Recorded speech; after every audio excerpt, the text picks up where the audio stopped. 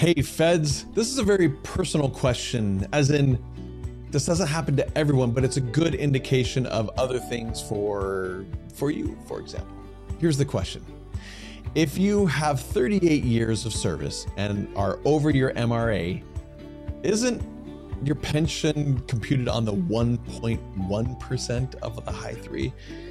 And the answer is yes, because there are two types. There are two formulas for FERS.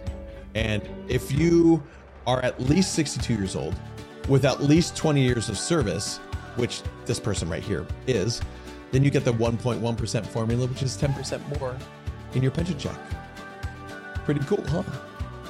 Come see if it's even worth it. Because most of the time it is, but sometimes it isn't. It just depends.